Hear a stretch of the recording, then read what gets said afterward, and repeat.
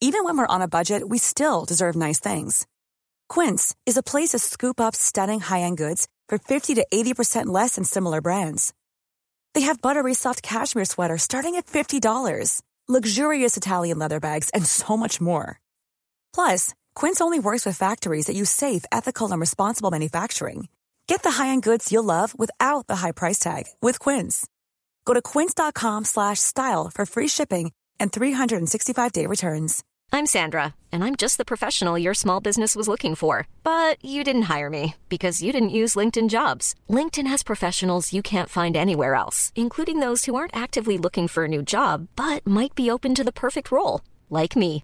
In a given month, over 70% of LinkedIn users don't visit other leading job sites. So if you're not looking on LinkedIn, you'll miss out on great candidates, like Sandra. Start hiring professionals like a professional. Post your free job on linkedin.com/people today.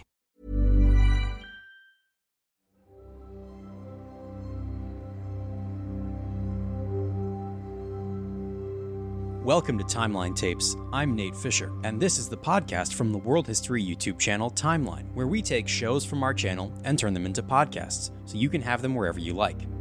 This is the last of a 3-part series about the life of the Spartans in ancient Greece.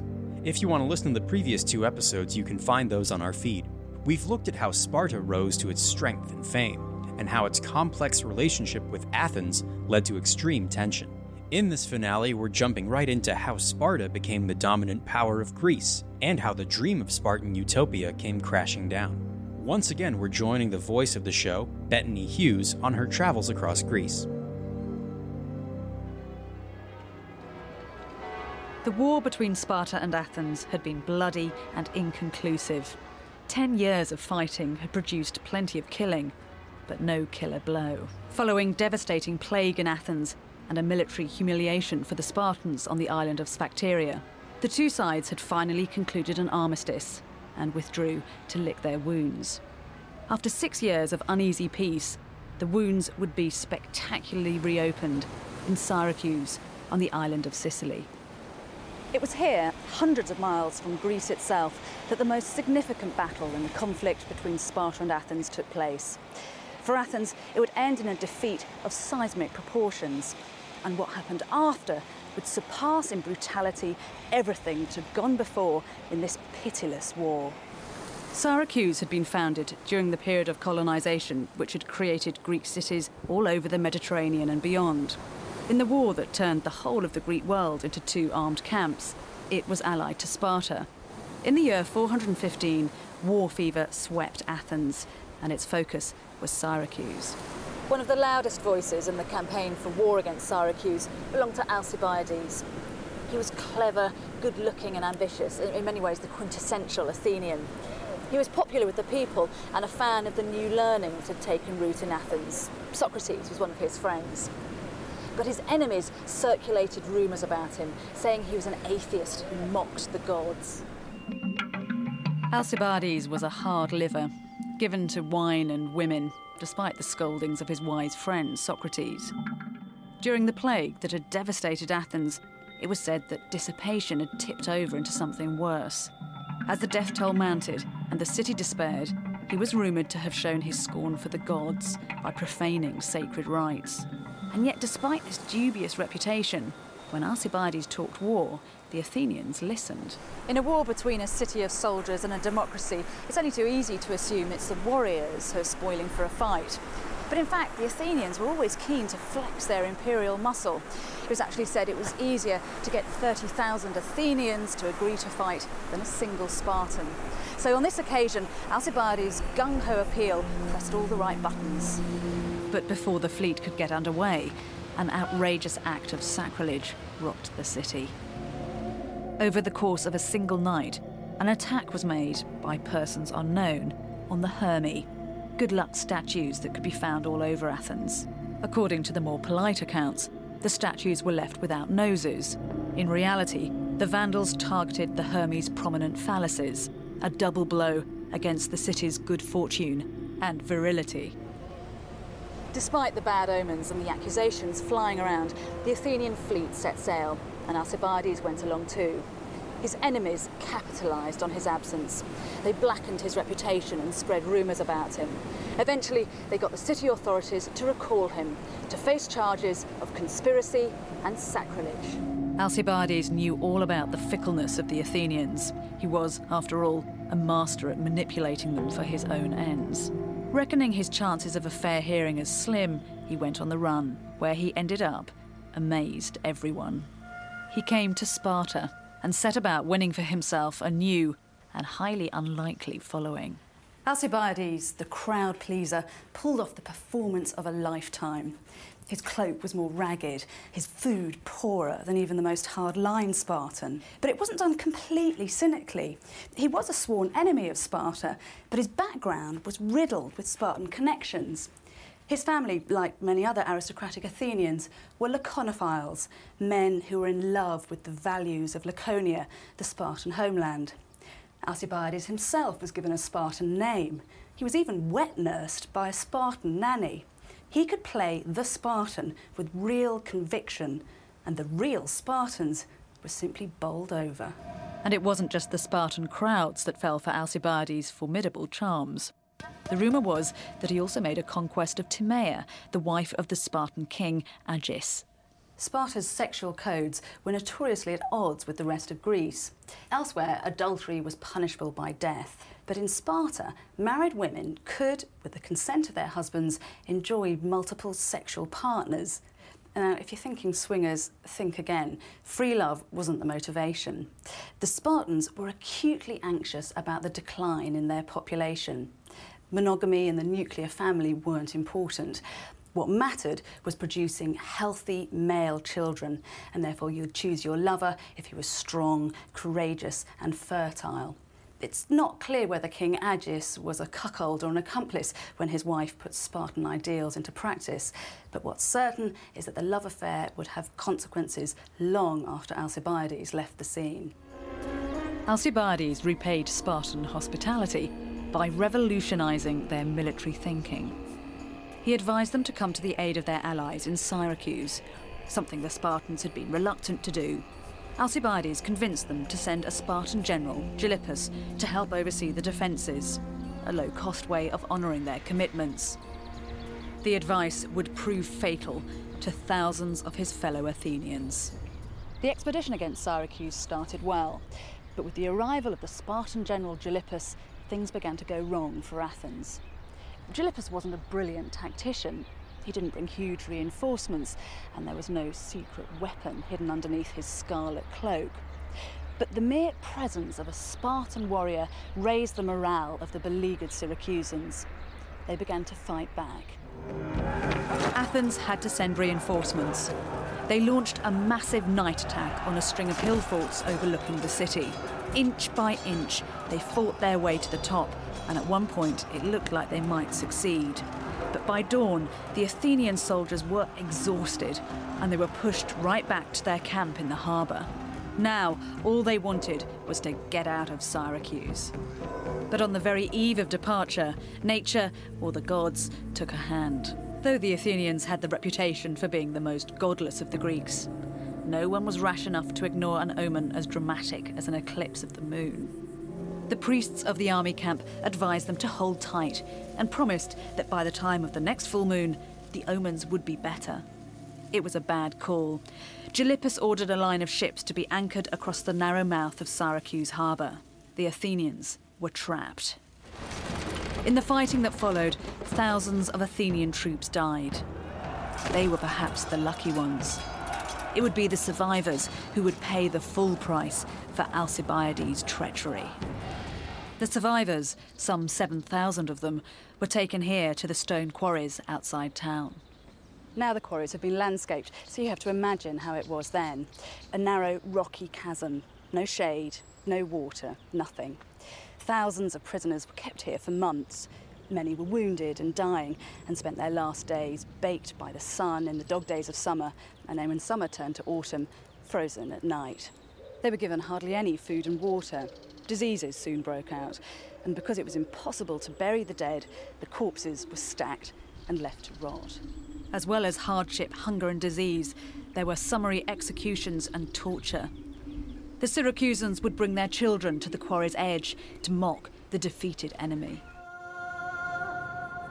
On the night that news of the military disaster at Syracuse reached Athens, it was said that a wail of grief could be heard passing along the walls as the story was carried from the port up to the city itself. The failure of the adventure plunged Athens into despair. The years of war were taking their toll. Athens was weakened and its citizens dragged down by the hardships of life on the home front. In the law courts of the Agora, the pulsing heart of the city, one man complained that his mother was reduced to earning her living as a nurse and a ribbon seller. "We do not live as we would like," he said, with poignant understatement. Syracuse should have paved the way to total victory for the Spartans. Slow-footed and cautious as ever, they failed to capitalise on Athenian disarray. After a year of turmoil, Athens pulled itself back from the brink and turned to face the old enemy once again. But defeat for Athens had only been deferred. The man who delivered the final blow was called Lysander.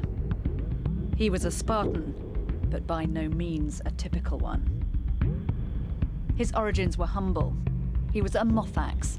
It translates as bastard, but it meant that while his father was a full Spartan citizen, his mother was a helot, possibly even one of the despised Messenians, whose mass enslavement provided the economic foundation of the Spartan utopia. Despite this mixed parentage, Lysander qualified for admission to the Agoge, the brutal training system that turned Spartan boys into Spartan warriors. But what Lysander lacked in social standing, he made up for in very un-Spartan nous, and soon emerged from the pack as a military leader and shrewd political operator. Lysander's politicking included wooing the Persian Empire, whose invasion 70 years before had briefly united the fractious Greeks under the leadership of Sparta and Athens. Now that Greeks were killing Greeks, Persia's autocratic kings were content to stand on the sidelines, handing out gold to whichever side seemed likeliest to serve their interests. Most Spartans claimed to hate the Persians.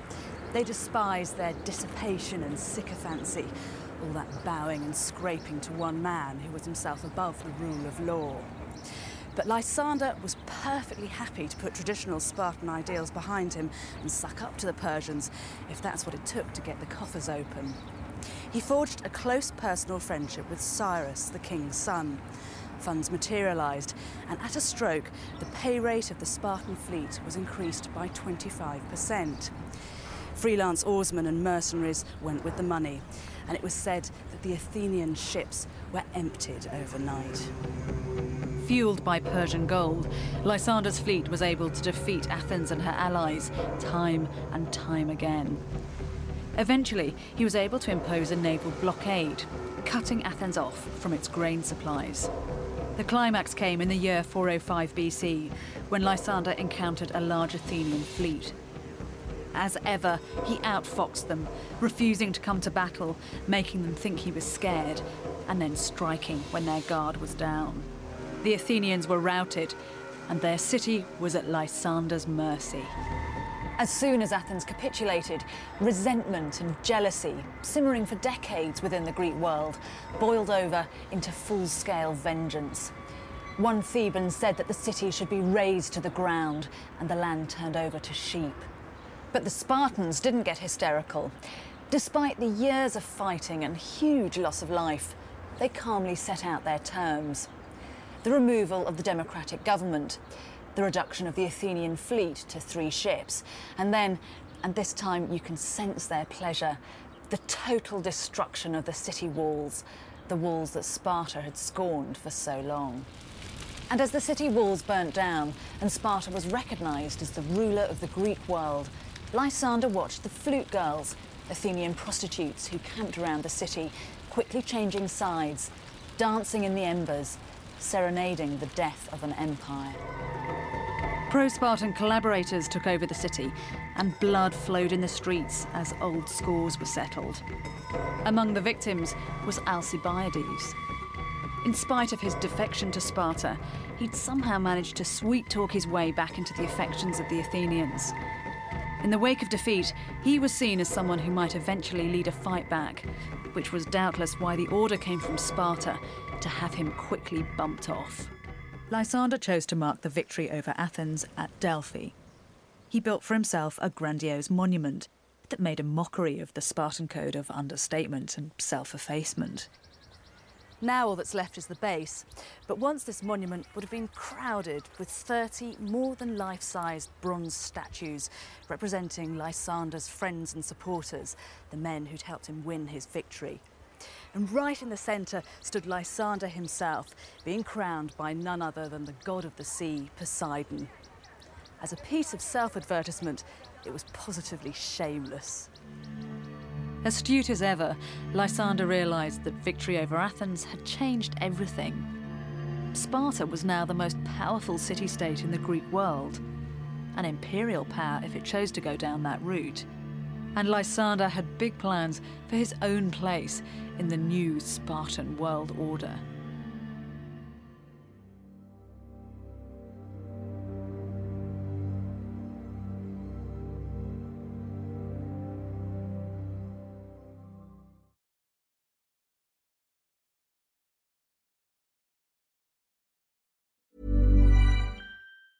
Many of us have those stubborn pounds that seem impossible to lose, no matter how good we eat or how hard we work out. My solution is PlushCare. PlushCare is a leading telehealth provider with doctors who are there for you day and night to partner with you in your weight loss journey. They can prescribe FDA-approved weight loss medications like Wegovy and Zepbound for those who qualify. Plus, they accept most insurance plans. To get started, visit plushcare.com/weightloss. That's plushcare.com/weightloss. I'm Sandra, and I'm just the professional your small business was looking for. But you didn't hire me because you didn't use LinkedIn Jobs. LinkedIn has professionals you can't find anywhere else, including those who aren't actively looking for a new job, but might be open to the perfect role, like me. In a given month, over 70% of LinkedIn users don't visit other leading job sites. So if you're not looking on LinkedIn, you'll miss out on great candidates like Sandra. Start hiring professionals like a professional. Post your free job on linkedin.com/people today. Hey, Dave. Yeah, Randy. Since we founded Bombas, we've always said our socks, underwear, and T-shirts are super soft. Any new ideas? Maybe sublimely soft. Or disgustingly cozy. Wait, what? I got it. Bombas. Absurdly comfortable essentials for yourself and for those facing homelessness. Because one purchased equals one donated. Wow, did we just write an ad? Yes. Bombas. Big comfort for everyone. Go to bombas.com/ACAST and use code ACAST for 20% off your first purchase.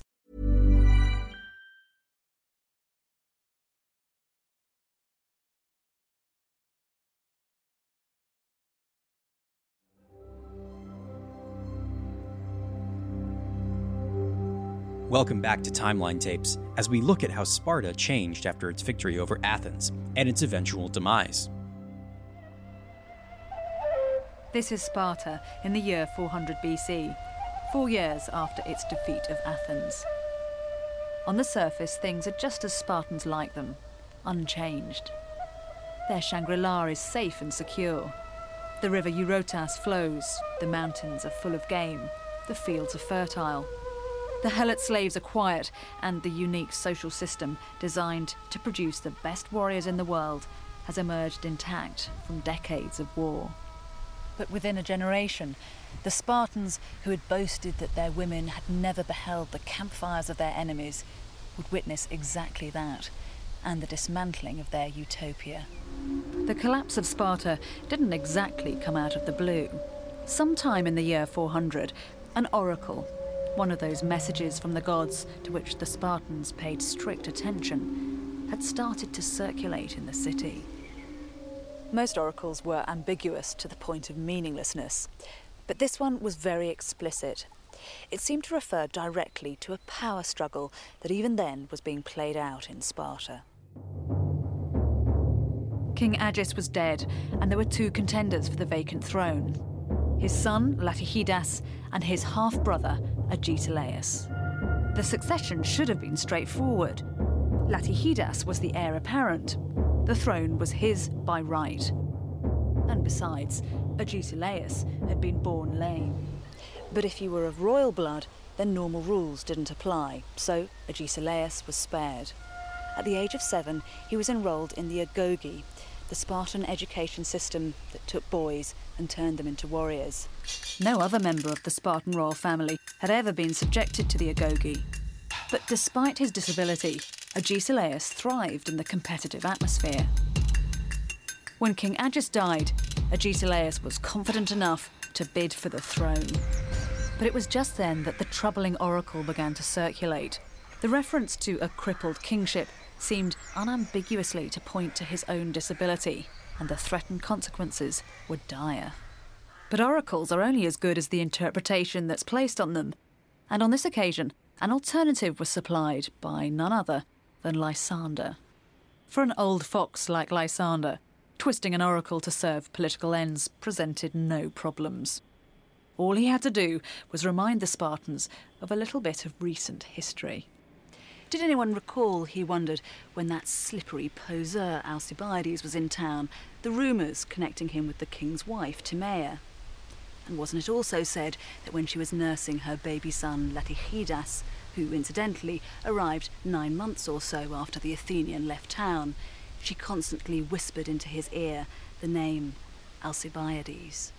Lysander's innuendos did the trick, allowing the Spartans to believe that crippled could mean illegitimate. The son was out, the uncle was in. And so Agesilaus came to the throne, the most Spartan king Sparta had ever known. A typical product of the Agoge, his belief in the rightness of the Spartan system was absolute. Agesilaus was an arch conservative, but Spartan society itself was changing. The victory over Athens had brought with it the spoils of war and temptation for the famously frugal warriors.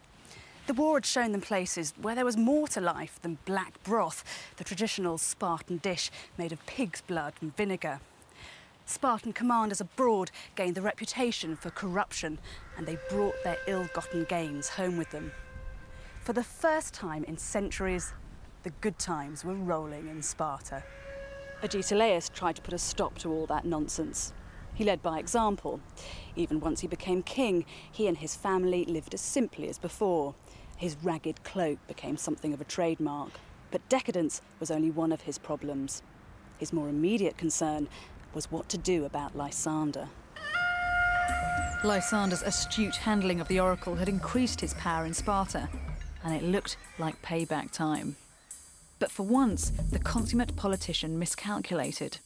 The new king had very definite ideas about the dignity owed to a Spartan ruler.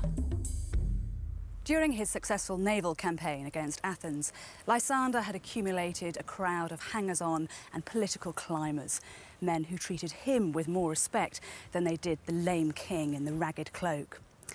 Agesilaus decided to put him down, very publicly and very definitely. Whenever Lysander recommended a course of action, Agesilaus did the opposite. If one of his cronies sought a favour, the king refused it. He made it absolutely clear that association with Lysander meant the kiss of death. The final breach came when Agesilaus ordered Lysander to serve at his table. "You know well how to humiliate your friends," Lysander said. The king replied, "Yes, I do, especially those who set themselves up to be more powerful than myself." Lysander left Sparta under a cloud. He came to Delphi and began to plot against Agesilaus. He tried to bribe the oracle into issuing alarming prophecies, knowing that these would destabilise the superstitious Spartans. He was killed in battle before his plots could be realised. Only then was it discovered just how high he'd been aiming. Sorting through his papers after his death, Agesilaus found a speech written for Lysander. It laid out a revolution for the Spartan constitution, a kind of elective kingship, open to all comers and offered to the best candidate. Clearly, Lysander thought of himself as the most likely contender. Agesilaus wanted to publicise it immediately to prove what a threat Lysander had been. But one of the city elders read it and found the arguments so persuasive, he urged Agesilaus not to bring Lysander back from the grave, but to bury the speech with him. The speech was hushed up, and Sparta continued as before.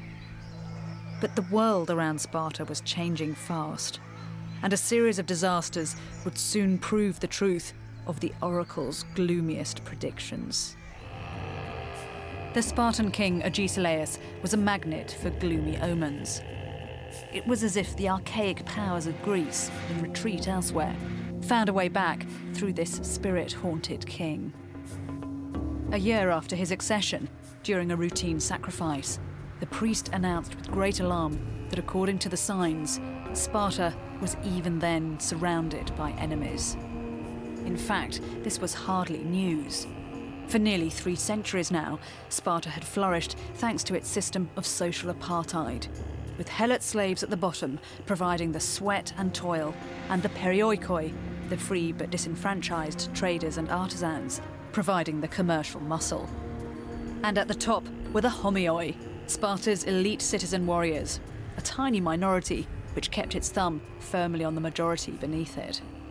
So the priest's warning about Sparta being surrounded by enemies might have seemed to be merely stating the obvious. In fact, there was far more to it than that. A few days later, a plot was unmasked to completely overthrow the Spartan system. One of its leaders was Cynodon. He was neither a helot nor a perioik, but what was known as a lower-grade Spartan. There were a variety of ways you could be reduced to this limbo-like state. Cowardice in battle made you a trembler. If you were a bastard or of mixed blood, you were categorised a Mothax. And you could even be stripped of your citizenship for simply failing to pay your subs to the common mess. The alarming thing about Cynodon's conspiracy was its scope. It appeared to involve everyone, from helot slave through perioikoi to the lower-grade Spartans. All of those who'd been excluded from the full benefits of the Spartan utopia. According to Cynodon, they all wanted to eat the Spartans raw. Once they'd made their confessions, Cynodon and his fellow conspirators were driven through the city at spear point, beneath a gauntlet of whips to face their final punishment. But the Cynodon conspiracy had highlighted the major flaw in the Spartan system: its pathological elitism. Sparta may have been the first Greek city to define citizenship, but it had always been the privilege of a small minority. This minority was further reduced by the Spartan instinct to exclude anyone who failed to measure up to their exacting standards. The consequence, simply put, was that Sparta was running out of Spartans. 100 years before, at the time of Thermopylae, there'd been perhaps 10,000 full Spartan citizens.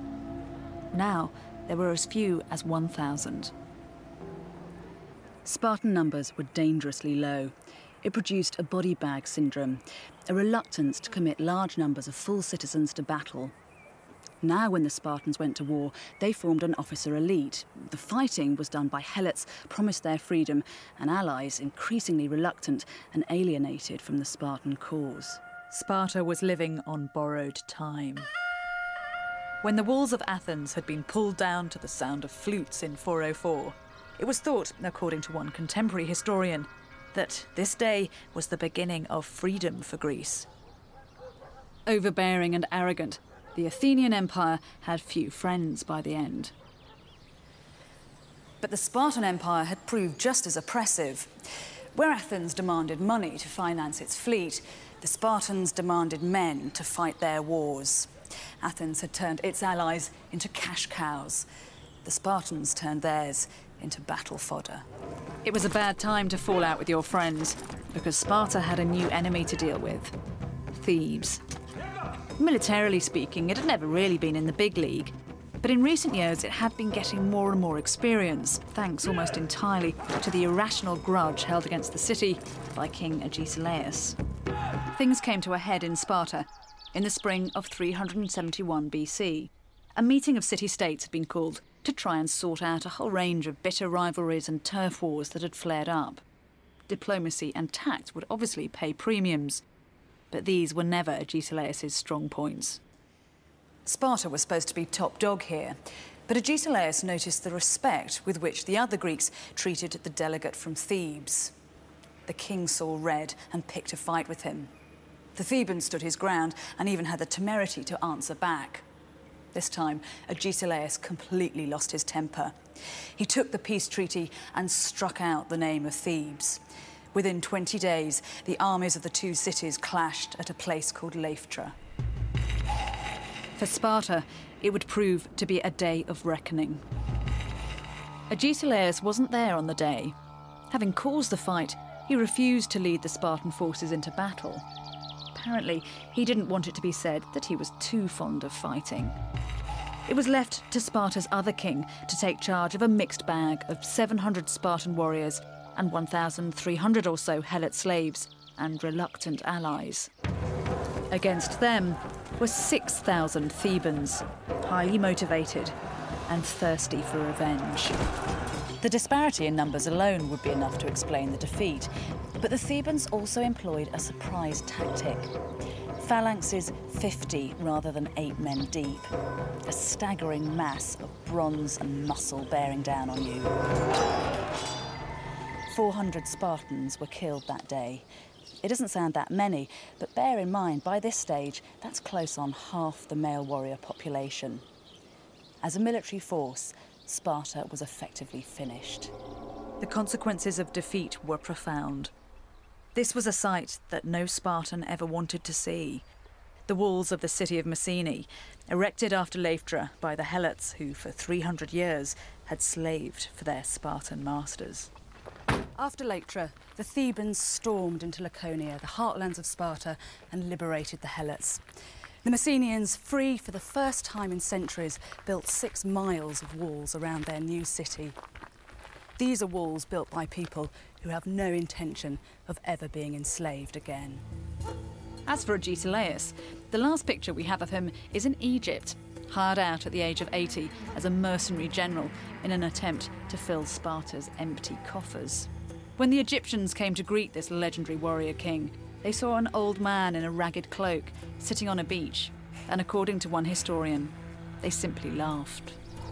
Sparta never recovered from the defeat at Leuctra and the loss of its Messenian Helots. Relegation to the 2nd division of city-states was permanent.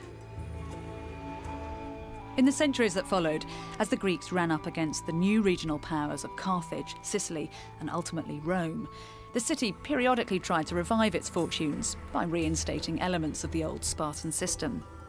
But without their Messenian slaves, Sparta just wasn't Sparta. Utopia had been dismantled, and no one could put it back together again. 400 years after Sparta collapsed, the city received an important visitor. The most powerful man in the Western world, in fact, Augustus Caesar, the first emperor of Rome.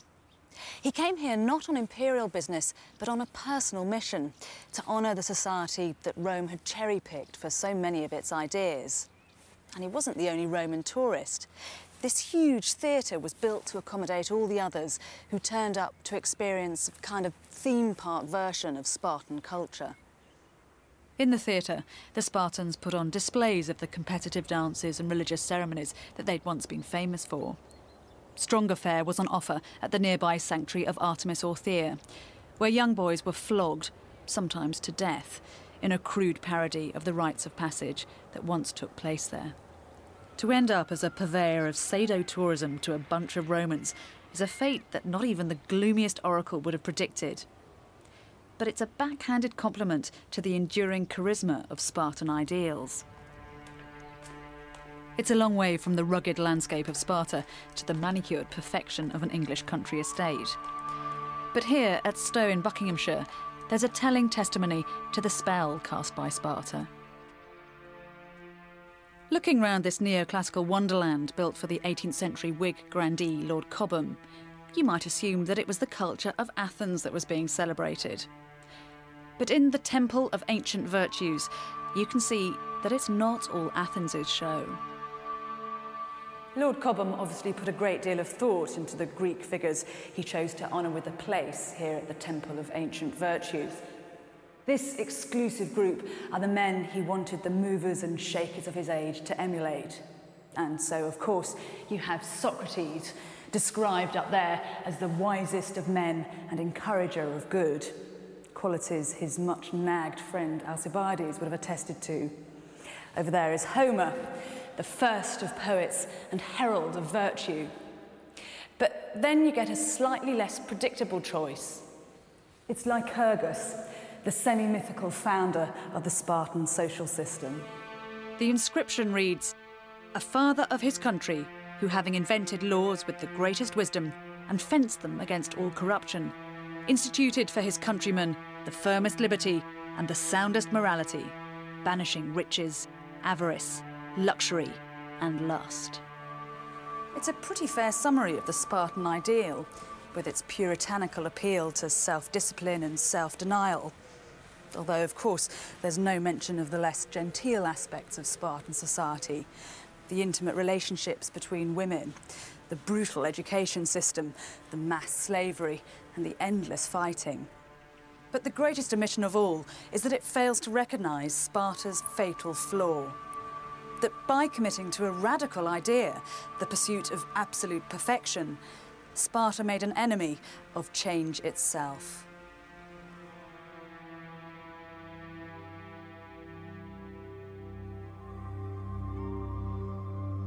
Thanks for listening to Timeline Tapes. That's it for our series on the Spartans. We'll be back next week with a new episode, but if you can't wait, just head over to our YouTube channel to watch hundreds of other great world history documentaries. If you want to reach out to Timeline Tapes, you can email us at timeline@little.studios.com, and you can also follow us on Instagram and Facebook. Those are both at TimelineWH. If you enjoy the show, please subscribe, give us a 5-star rating, and write a review as well. I've been Nate Fisher. This has been Timeline Tapes. Let's go down in history together.